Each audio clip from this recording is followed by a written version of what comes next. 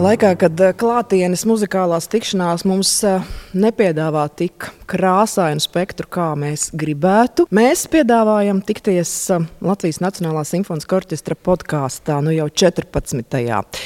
Un šeit uz lielās ģildes skatuves ir Andris Poga, Nacionālās orķestra galvenais diriģents, mākslinieciskais vadītājs. Sveiciens. Egīls Šēfers, mūziķis, klarnetists un mūzikas izdevniecības Skani izpilddirektors. Labdien, Egīl! Un ir kaut kādas pārmaiņas vajadzīgas dzīvē, un Oresta Silabrieža krēslā šodien Liene Jakovļeva. Un vai jūs zināt, ka jau pāris dienas vārds podkāsts izrādās ir nepārāk atzīstams, bet es domāju, ka mēs šodien pieturēsimies pie tā. Valodnieki ir ieteikuši lietot raidieraksts tā vietā. Šausmīgi grūti. Grūti ir, gan jau varbūt iesies, to mēs redzēsim ar laiku, bet es domāju, ka ne par latviešu valodu mēs šodien runāsim, bet vairāk par latviešu mūziku un latviešu mūzikas iemūžināšanu, ierakstīšanu. Nevelti, tāpēc Egīls ir šeit mūsu trijotnē. Un Andri, tu esi dažādās pusēs, gan mūzikas iemūžinātājs, gan, protams, klausītājs un patērētājs. Egīl, tu arī droši vien gan pats kā mūziķis. Jā, vērtētājs arī. Radio Klasikas nāks arī pieskarties tādai jomai. Es esmu klausītājs vienkāršais un, protams, saskaros ar mūzikas ierakstiem arī Latvijas Radio 3 strādājot. Un ļoti jau negribētos atkal un atkal pieminēt to pandēmiju, bet kaut kā laikam nākas. Un Egīl, Skani pagājušajā gadā ir aizskanējis pāri pasaulē ar ļoti, ļoti lielu ierakstu skaitu. Vai tam ir sakars ar šo klusēšanas laiku koncertu zālēs? Pilnīgi viennozīmīgi, jā. Es uzrakstīju pat kultūras ministrijai atskaitu pa aizvadīto gadu un saskaitīju un sanāca pieskarties 41 albumam pagājušā gadā. Ne visi tika izdoti pagājušā gadā, bet izdarīti vai uzsākti. Un daudz no tiem rezultātiem vēl tagad janvārī, februārī, martā nāk klajā, bet tiešām ļoti, ļoti liela intensitāte. Un, protams, tas ir saistīts ar to, ka mūziķi nevar sasniegt klausītāju koncertzālē tiešā veidā, un tad viņi cenšas sasniegt savu klausītāju savādāk. Un ieraksts ir viens no tām lietām, kā to var labi izdarīt. Bet tur ir vēl viens arī aspekts, kas, manuprāt, ir ļoti, ļoti būtisks.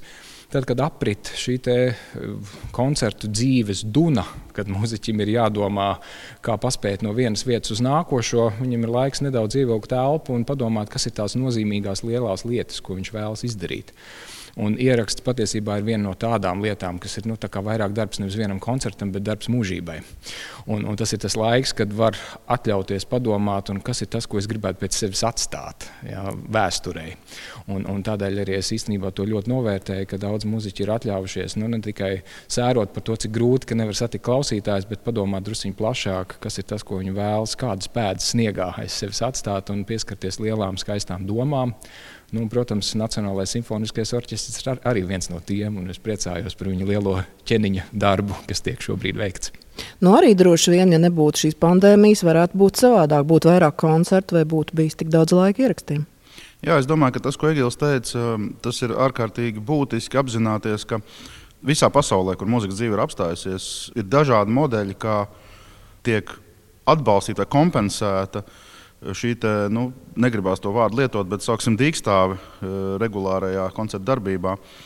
Un es domāju, ka tas ir ļoti gudrs veids arī no valsts puses, nevis vienkārši maksāt muziķim vai māksliniekam vai jebkuras jomas pārstāvim, mākslas jomas pārstāvim, kurš šobrīd nevar darboties pilnvērtīgi, vienkārši pabalstu, izdzīvošanas pabalstu, pretī neprasot neko. Vai arī otra alternatīva, kas ir arī šajā gadījumā, un es domāju, tas ir ārkārtīgi produktīvi un arī ļoti tālredzīgi, ilgtspējīgi, ka pretī šim valsts piedāvātajam atbalstam tiek sagaidīts kaut kas pretī. Un šis pretī, šī gadījumā tie ir mūzikas ieraksti, ja mēs runājam tieši par akadēmiskās mūzikas, droši vien ne tikai akadēmiskās mūzikas, bet skaidrs, ka pēdiņās ieliekot normālajā dzīvē, šie ieraksti ir iespējami ar daudz mazāku regularitāti, jo viens darbs aiz otru darbu, nedēļa aiz nedēļas, koncerts vienā ciklā, koncerts otrā ciklā un tā tālāk. Jā. Es atzīšos godīgi, ka pēdējo 3-4 pēdējo sezonu laikā mums vienmēr bijušas grūtības atrast periodus ierakstiem. Dažādu iemeslu dēļ, bet vienmēr ir bijušas ļoti lielas grūtības. Un man jāsaka, ka tad, kad es sāku strādāt LNSO 2013. gadā, man viena no pirmajām ambīcijām bija pilnmetrāžas kompaktdiska ieraksts. ko mēs spējām realizēt pirmo 2015. gadā, ļoti sakoncentrējot gan plānošanu, gan resursus, gan vispārējo. Un, protams, ka pēc šī pirmā paveiktā darba gribējās turpināt, bet dažādu apstākļu dēļ ļoti fragmentāri tas bija. Tad tagad pēc pavasara pirmajiem šoka mēnešiem, kad viss bija apstājies un tiešām nekas nevarēja notikt nekādā formātā, bet kad orķestrs atsāk strādāt māja beigās un jūnija sākumā, mēs sākām jau ar diska ierakstu. Tas gan nebija disks priekš Egīla pārstāvētas kompānijas, bet tas bija disks priekš Somu kompānijas Ondīna, bet arī pēc tam vasarā mēs realizējām Ķeniņa projektu kopā ar Skani. Un man jāsaka, ka pat pagājušajā nedēļā šeit Lielās ģildes telpās, uz lielās skatuves, uz kuras mēs šobrīd atrodamies, tika finalizēts jau, ja es nemaldos, 4. mūzikas albums. Es neteikšu neprognozētais, bet laika rāmī varbūt netika konkrētā ieliktais albums. Un ir paredzēts jau 5. albums, ieraksts martā, ja viss būs labi. Un es domāju, ka šis ir varbūt tas pozitīvais atlikums, ko mēs varbūt pēc gadiem tiešām atceroties šos, jau jāsaka droši vien, ka 2 ļoti kritiskos gadus, 20. un 21. redzēsim kā tādu zelta maliņu varbūt procesam. No abu jūsu mutēm jau ir izskanējis vārds Tālivalžas Ķeniņš. Egīl, jūsu jaunums Skani, pats karstākais jaunums ir Imanta Kalniņa visu simfonisko opusu, tāds kopa savilkums, bet Tālivalžas Ķeniņš, ja mēs teiksim, liktu blakus Imantam Kalniņam, noteikti jau a priori nebūs tas komponists, kuru ies visi pirks un klausīsies, un ka tā būs kase.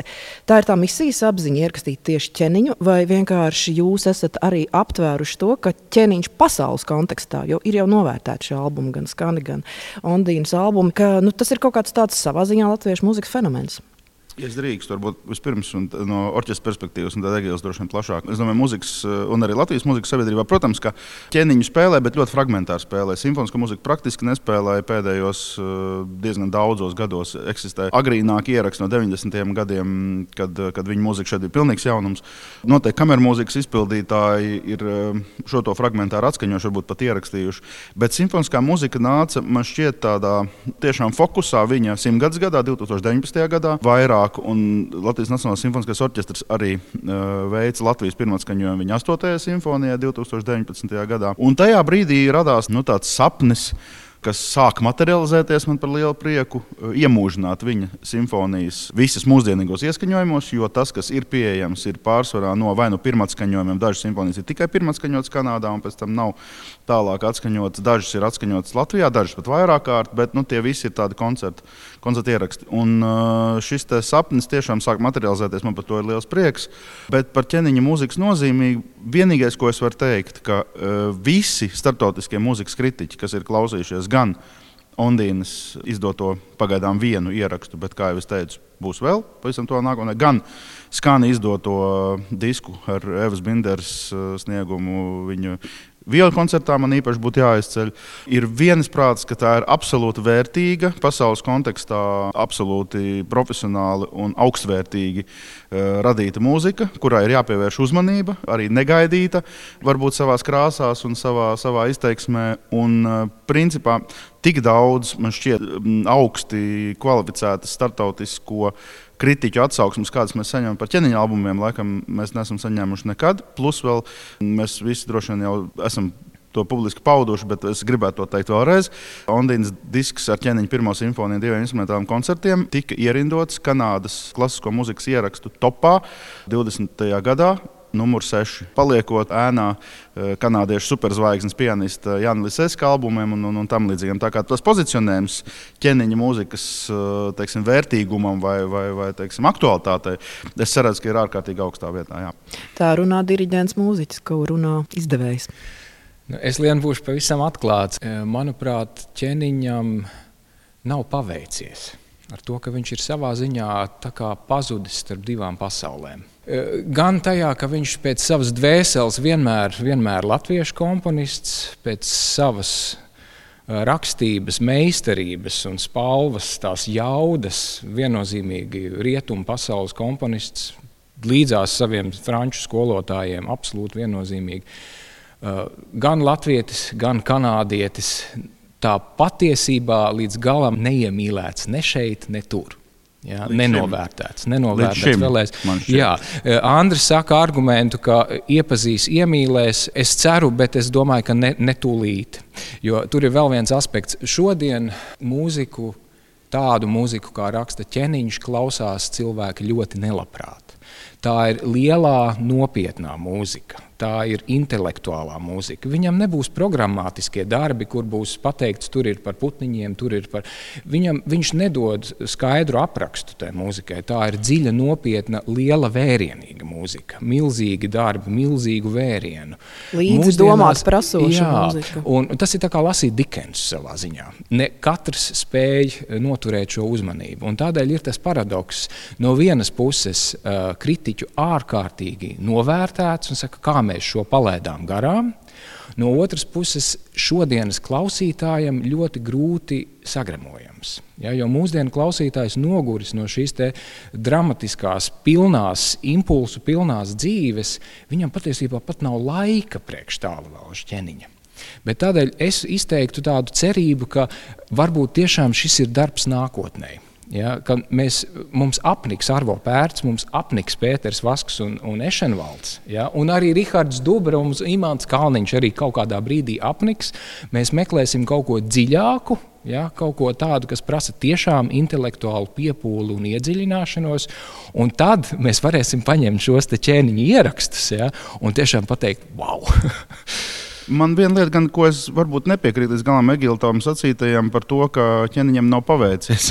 Drīzāk es teiktu, ka viņš atrastamies ar šīm divām pasaulēm, starp šo rietumu Francijas kultūrā, Francijas mūzikas izglītībā balstīto akadēmiskās mūzikas tradīciju un šīm ilgām pēc dzimtenes ļoti daudz gadu garumā. Pie tam šīs ilgas nav tādā nacionālā romantismā balstītas, vai ne? Viņu mūzikā mēs nekad neatradīsim tautas dziesmu citātus vai kaut ko tādu tiešā veidā, ko mēs varētu asociēt ar latviskumu. Ja?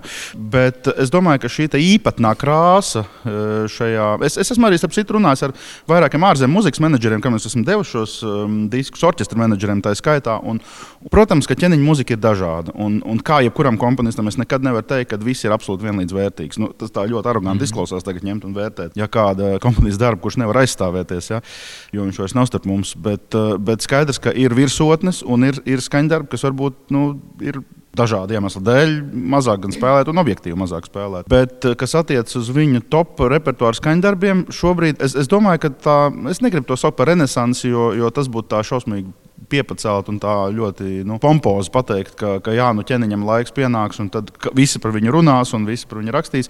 Es gribētu salīdzināt, laikam kaut kādā ziņā, salīdzināt to manu misijas apziņu, kas attiecas uz Ķeniņa mūzikas iemūžināšanu un arī atskaņošanu, cik vien tas ir iespējams, ar to, ar ko jau gadiem nodarbojas Gidons Krēmers, piemēram, popularizēt Veinbergu. Jo es domāju, ka arī viņš, būdams ļoti intelektuāli komplicēts komponists, nebūs, es domāju, interesants tādā ļoti plašai, visiem, jā, ļoti plašai auditorijai. Bet tas ir ļoti labs salīdzinājums, un patiesībā tās atsauksmes, ja tu parunāsi ar Ingrīdu Zemzes, būs tieši tāds pašas kritiķu augstu novērtēti ieraksti, ja, fantastiska mūzika, koncertu publika nelabprāt. Bet tas ir nišas produkts, ir nišas produkts, un, protams, mēs nevaram katrā otrajā koncertā spēlēt vai Veinbergu vai Ķeniņu, un arī būvēt visu kopējo programmu tikai uz šī viena autora darbiem. Tas ir Zini, man ir vēl viens aspekts, kas domājot par Ķeniņu, kas man nodarbina, sevišķi veidojot Skani katalogu. Ja?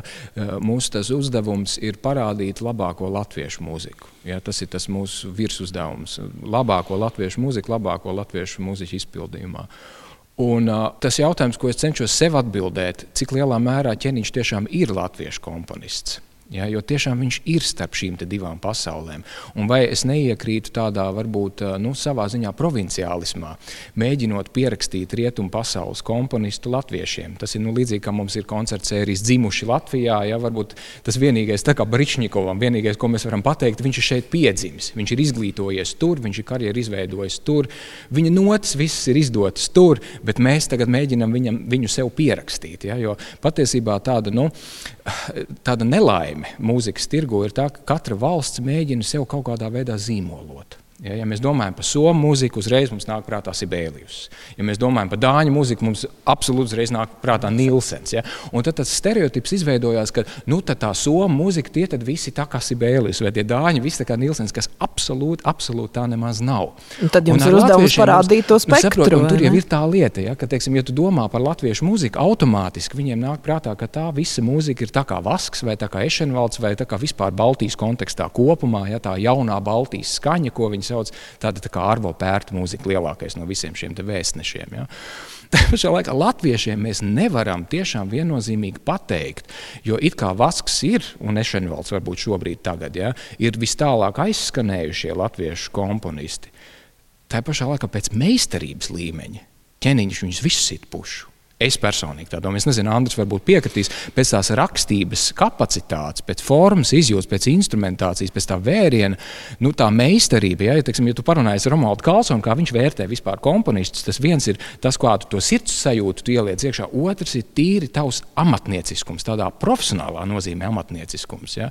Es domāju, ka Ķeniņš ir daudz spējīgāks. Ja. Diezgan tāds sarežģīts un riskants jautājums. Tas ir sarežģīts jautājums, īstenībā tas droši vien ir saistīts ar izteiksmes estētika. Tā skaitā, protams, ka orķestra rakstībā Ķeniņš ir absolūti briljants. Teiksim, tu paņem to pašu Beātu Vočas Tenebrē, ja, to skaņdarbu, kur tu klausies, kā viņš tās arfas, kā viņš spēj tās visas tās, turpat nav citāti, ja, bet ļoti, ļoti meistarīgi tas ir izdarīts. Ja. Tāda meistarība nevienam latviešu komponistam citam nav. To es jau faktiski jau no pirmajiem darbiem, vispār, kuriem es iepazinu Ķeniņa mūziku, kas galīgi nebija simfonijas, es redzēju, ka viņš ir ārkārtīgi liels meistars. Tā meistarība, tas ir atkal mazliet ambivalenti, jo tai brīdī, kad viņš ir jauns kompozīcijas novicis, un viņš absolvē Parīzes konservatoriju, un viņš ir gan ne kompozīciju mācījies, bet kontrapunkts, cik es saprotu, pie Mesijāna, un arī citi pedagogi tur ir bijuši apkārt. Visa droši vien Parīzes muzikālā vide ir ārkārtīgi daudz, ko viņš ir uzsūcis sevī no tā. Bet, ja mēs skatāmies uz viņa agrīnajām orķestra kompozīcijām, es atceros pirms gadiem 3 vai 4, es nemaldos, bija radio Klasikas fondu rupmais kārtums, ja nemaldos, bija tāda ierakstu sērija. Un cita starpā mēs iemūžinājām Ķeniņa ļoti agrīnu orķestra darbu Scherzo koncertante. Un, ja man jāsaka, tas redaktora darbs, ko man nācās ieguldīt, lai šo skaņdarbu vispār varētu pienācīgi atskaņot, bija milzīgs. Tāpēc šajā nedēļā, domājot par nākamajiem ierakstiem, noklausījos viņa vismazāk atskaņotās simfonijas 5. simfoniju, 2. simfoniju, 3. simfoniju. Un es salīdzinu ar tiem pārējiem darbiem, ko viņš raksta attiecīgajos periodos. Teiksim, viņš raksta 70. gadu sākums, vai 70. gadu beigas, vai 80. sākums. Un tie ir dažādi ķeniņi. Katrā posmā viņam ir kaut kas cits aktuāls, un, piemēram, tajā brīdī, kad viņš komponē savu koncertu 5 sitējiem ar orķestru, ko mēs arī ierakstījām šajā albumā Skani izdotajā. Viņš komponē arī 5. simfoniju. Un tu redzi, ka šīs rakstības veids un viņa šie ritma modeļi un instrumentālais modeļi faktiski sakrīt. Un tad tālāk nāk nākamais posms, kur ir 6. simfonija, 7. simfonija. Tur atkal ir tā rakstība, kur viņš tiešām, viņš mainās, viņš evolucionē, vai ne? Bet es īstenībā gribētu pateikt, ka ne tikai Ķeniņš, bet arī viņa laika biedrs un absolūti tādā pārnestā nozīmē trimdas biedrs Gundars Pone arī tomēr, es domāju, ierakstāms bija absolūti starp divām pasaulēm esošs un pie rietumu šīs augsti izglītotās kompozīcijas skolas un tehniski izglītotās kompozīcijas skolas pārstāvjiem. Noteikti, jā. Mēs nācām šeit kopā ne lai runātu tikai par Ķeniņu vien, bet kaut kā esam viņam pieķērušies. To vai latviešu klausītāji viņi iemīlēs, un to rādīs laiks, to, ka iepazīs pateicoties ierakstiem, tas ir skaidrs.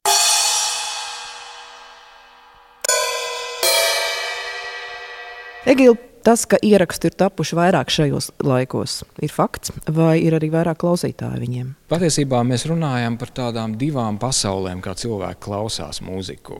Viena ir tā, kur es varu saskaitīt katru klausījumu, tā ir digitālā pasaule, un tur man ir statistikas dati ne tikai par to, kur un ko klausās, bet arī cik tam cilvēkam ir gadi un kāds vispār viņam ir intereses. Ja, jo tā digitālā informācija ar savu to iekodēto informāciju, viņa ir izsekojama, un to mums arī izplatītājs sūta, un to es tiešām zinu. Tajā jomā ir ļoti interesantas likumsakarības. Tiklīdz cilvēks apstājas un viņam aizslēdz durvis, tā viņš pārstāja arī mūziku klausīties.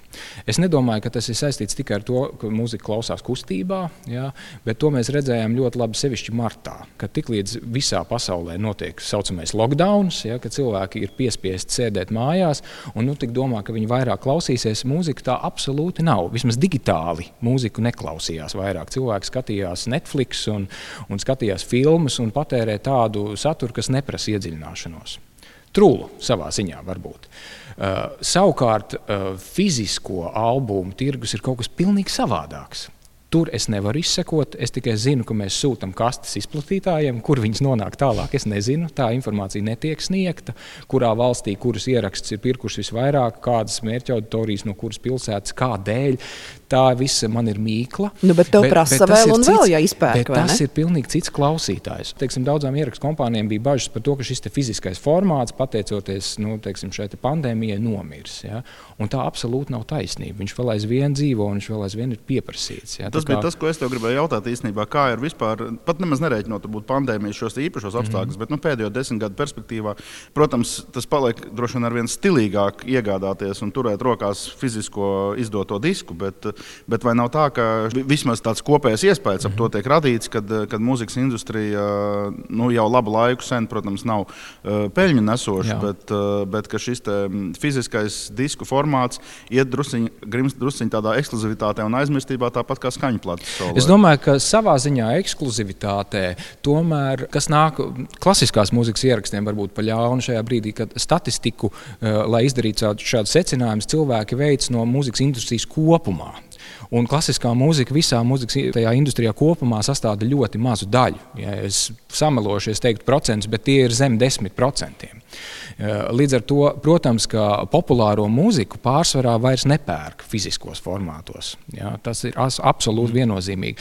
Tomēr klasiskai mūzikai, līdzīgi kā grāmatai, vēl aizvien ir uzticīgs klausītājs, kas pieprasa. Neskatoties uz to, ka digitāli Spotifyā es varu straumēt augstākas kvalitātes audio. Ja 24 bitu audio es varu straumēt, bet kompaktdiskā ir tikai 16 bitu audio, kas ir divreiz zemākas kvalitātes.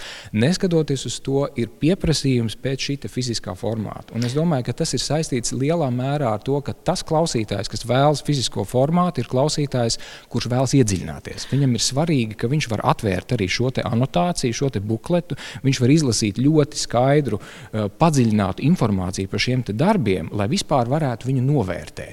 Ja, ļauj man minēt, vai tam ir arī sakars ar vecumu? Cenzu. Iespējams, redzi, tas ir tas, ko es tev saku. Es nevaru pateikt, kas ir klausītājs, kas pērk diskus, ja, jo digitāli tas tiek uzskaitīts. Ja, tad lielākā mērķauditorijas grupa, 40% no visiem straumētajiem, ir vecuma posmā no 25 līdz 35 gadiem. Ja, tie, kas pārsvarā straumē. Varētu tā būt, bet man nav nekāda apliecinājuma tam, ka vecāki cilvēki klausās fizisko formātu. Un, protams, man ir daudz prasījuši, kādēļ kompaktdisks, kādēļ ne plate. Tad tas ir tas fenomens savā ziņā, kad ir tāda klasiskā mūzika, kas ir pieprasīta plates formātā, bet tā ir pārsvarā tāda mūzika kā Stīvs Reigs, Arvo Pērts, dažreiz arī kāda koru mūzika, bet tas noteikti nebūs Ķeniņš. Ja, pārsvarā klasisko mūziku tomēr plates formātā cilvēki nevēlas pirkt.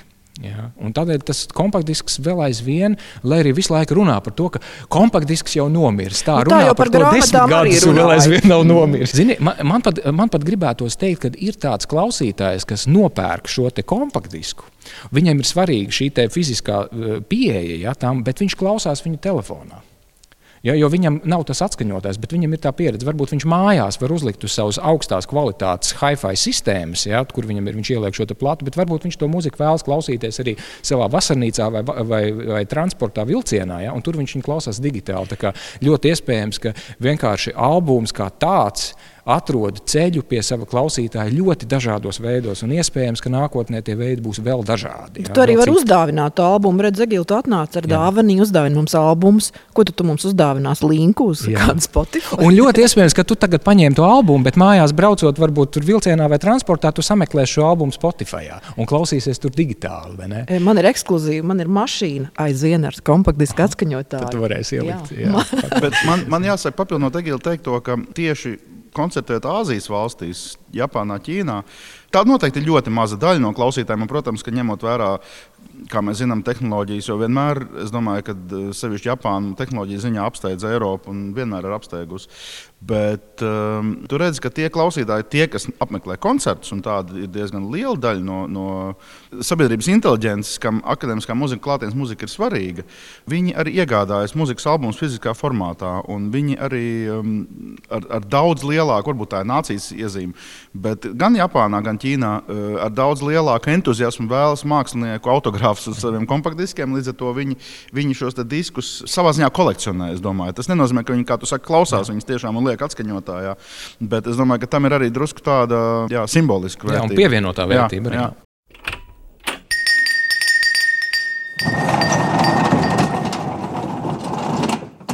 Andris Poga, Egīls Šēfers. Mēs pirms gada tikāmies Latvijas Radio, kad klajā nāca Pētera Plakida albums. Un vai mani atmiņa neviļ, ja tu teici, ka Amerikā visvairāk straumēto mūziku klausās? Jā, tā ir taisnība. Tas, es domāju, ka ir objektīvi, jo visas šīs lielās straumēšanas platformas, kas pasaulē dominē, un šobrīd tās ir divas, tas ir Spotify un Apple Music, viņas ir pārsvarā balstītas Amerikā. Līdz ar to arī mūsu 60% no visiem klausītājiem ir, samaloju, 40% no visiem klausītājiem tieši ir no Amerikas. Jā, tā ir. Andri, tev ir plates mājās un plašs atskaņotājs? Plates ir plašs atskaņotājs, vairs, diemžēl, nav. Egīl, tev pašam? Man ir radiotehnikas plašs atskaņotājs, man no bērnības. Es atceros, tā bija patiesībā pirmā saskarsme ar klasisko mūziku.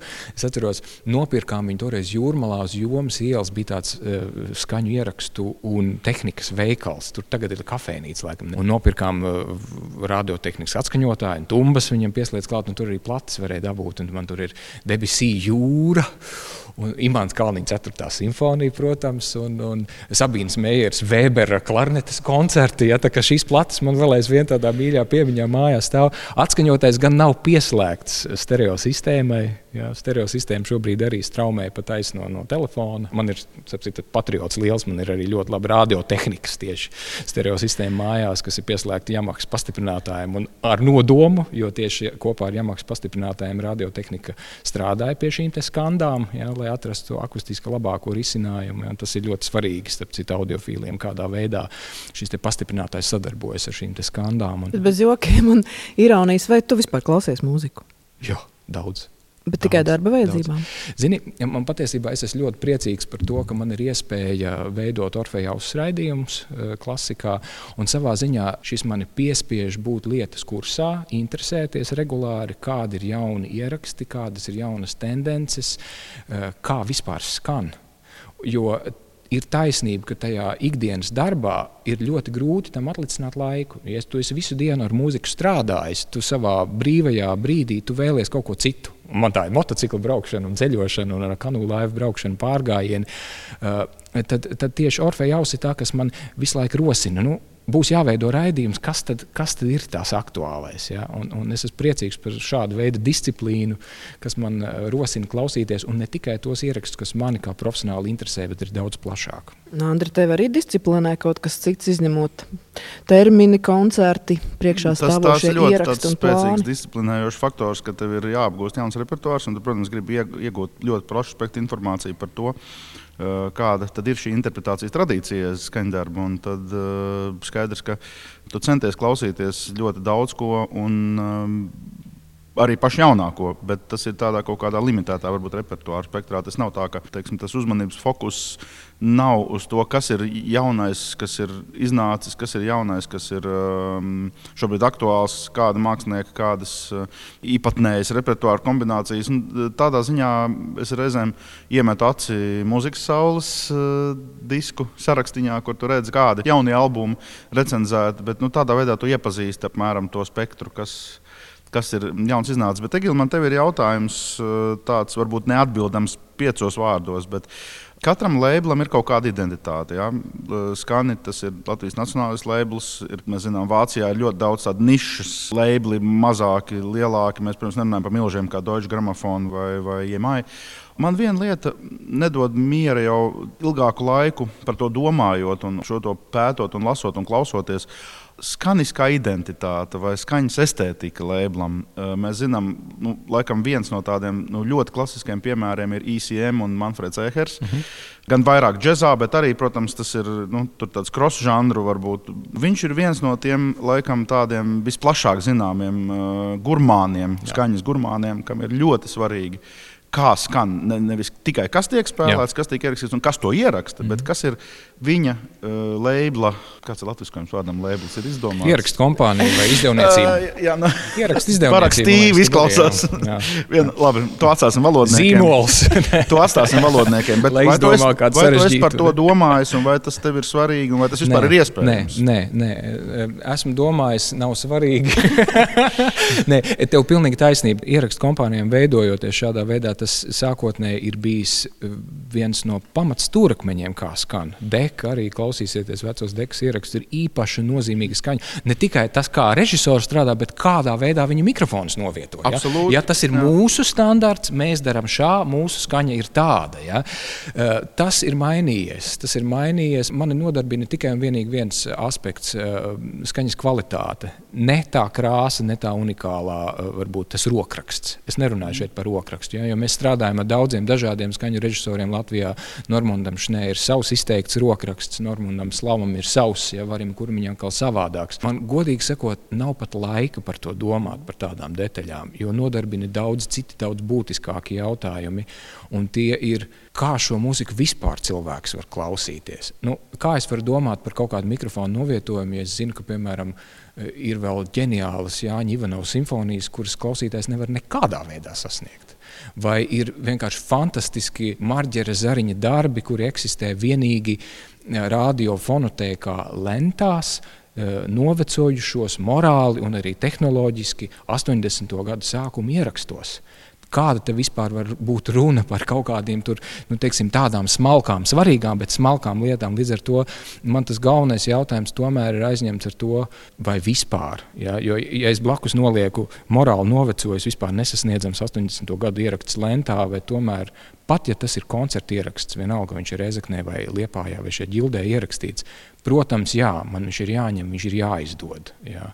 Līdz ar to tās prioritātes ir nedaudz citas. Tā pašā laikā arī vērtējot ierakstus, es esmu pat bijis šokēts par to, kādas zemes kvalitātes ierakstus, piemēram, izdod lielākās un nozīmīgākās ierakstu kompānijas, kā Deutsche Grammophon, piemēram. Jā.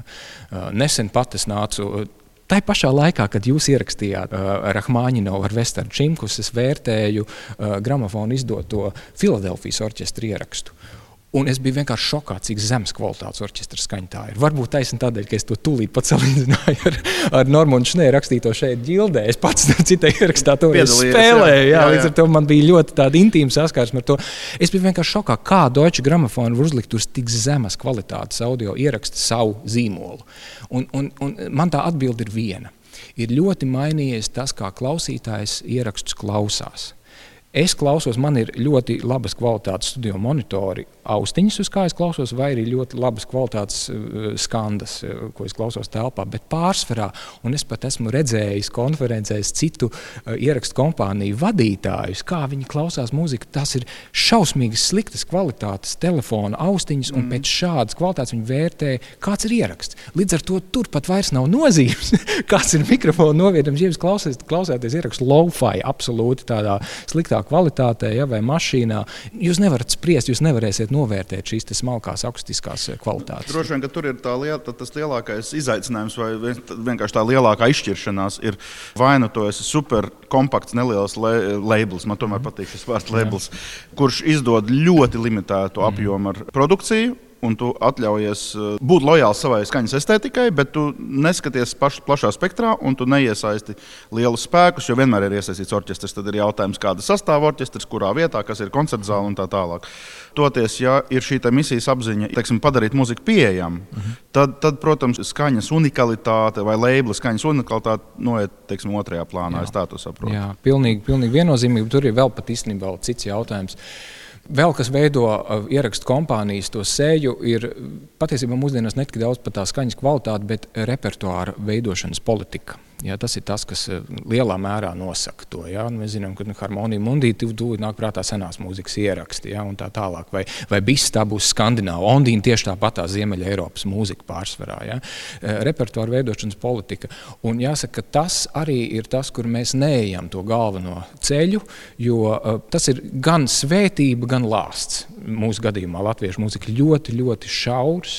Ja, pārsvarā tā ir mūsdienu mūzika, ja, jo latviešu mūzika ir sākās principā 19. gadsimts tikai, ja, un tā visa ir lielā mērā, tā kā es izdodu ierakstu, man ir jāraksta kategorija, ja, tad tā ir klasiskā mūzika un mūsdienu mūzika. Un tā ir pat klasiskās mūzikas tirgu, kas ir zem 10%. Mūsdienu mūzika ir vismazākais. Līdz ar to tur kaut kādas iespējas komerciālai veiksmei būt no šī ir absolūti minimāls. Un man, teiksim, kā tīri komerciāli skatoties ierakstu kompānijas veidotājiem, pareiza politika būtu izdot arī populārus ierakstus, lai viņi tirgojas, lai viņi ir pieprasīti, lai tas veicina atpazīstamību šai ierakstu kompānijai un paver ceļu, vai ne?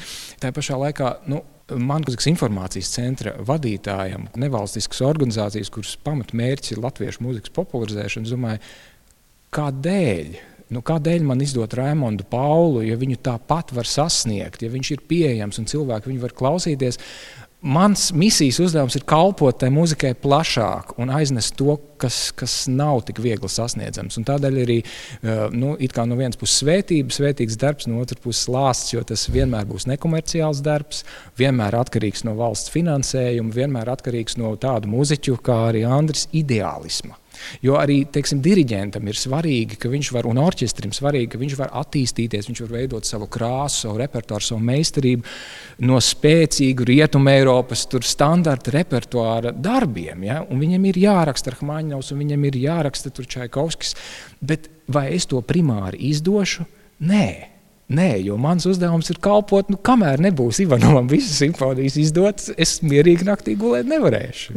Repertuārs, tas ir tas atslēgas vārds droši vien gan orķestrim, gan arī mūzikas ierakstu izdevējiem. Vispār ar to misijas apziņu tu tādu ļoti skaistu noslēguma noti esi piešķīris mūsu sarunai, kas varētu turpināties, tad turpināsies jau arī ierakstu darbs, un es tev nejautāšu, cik tālu ir saplānoti nākamie droši vien no Kultūra Kapitāla fonda projektiem atkarīgie ieraksti, bet tas sirds turpina darboties, jo mūzikas jau ir sarakstīts bezgalā daudz. Rainim ir taisnība, pastāvēs, kas pārmainīsies. Un es esmu ļoti priecīgs redzēt, ka šajā laikā pat tādas stabilas organizācijas, kas plānojuši līdz šim savu darbību 5 gadus un tālāk uz priekšu, kā Nacionālais simfoniskais orķestrs, spēja šajos apstākļos reaģēt ātri, reaģēt gudri, piemēroties un turpināt strādāt. Jo jāsaka tā, ka ne visiem izdodas. Ja, ir ļoti daudz tādas lielās organizācijas, kuras pēc būtības strateģiski plāno tālu, bet šis ir tas adaptivitātes laiks, piemērotības laiks, ka tiešām mums ir jāspēj ļoti ātri notvert šīs te jaunās straumes, un piemēroties un turpināt sasniegt savus mērķus un arī klasiskās mūzikas tirgū. Arī jāmeklē jauni veidi, kā sasniegt klausītāju, kā noturēt šo te uzmanību, ja, jo tirgus ir ļoti grūts, ir piesātināts, klausītāju ķer uz visām pusēm, visi. Ja 80. gados tās bija tikai mūsu vietējās organizācijas, tad šobrīd Nacionālam simfoniskajam jākonkurē ar tiem pašiem Berlīnas filharmoniķiem absolūti. Ja, jo es atveru televizoru, un man ir jāizvēlas, vai es atveru aplikāciju Berlīnas filharmoniķu koncertzāle, vai tā ir Latvijas Nacionālā simfoniskā koncertzāle. Digitālā koncertzāle. Viņi ir turpat blakus. Jā. Vēlēsim būt elastīgiem un turpināsim tikties podkāstos, ja varbūt arī raidierakstos, bet cerēsim, protams, uz tikšanās reizēm tepat uz šīs skatuves un citās koncertu zālēs ar skatītājiem un mūziku. Paldies, Egīls Šēfers, Nacionālās skaņu ierakstu kompānijas Skani, izpilddirektors Andris Poga, Latvijas Nacionālās simfoniskā orķestra galvenais diriģents un mākslinieciskais vadītājs, starp citu orķestra 95. dzimšanas dienas gadā. Uztaktī, jā. Un arī šeit es Liene Jakovļeva. Paldies un uz tikšanos jau droši vien nākamreiz.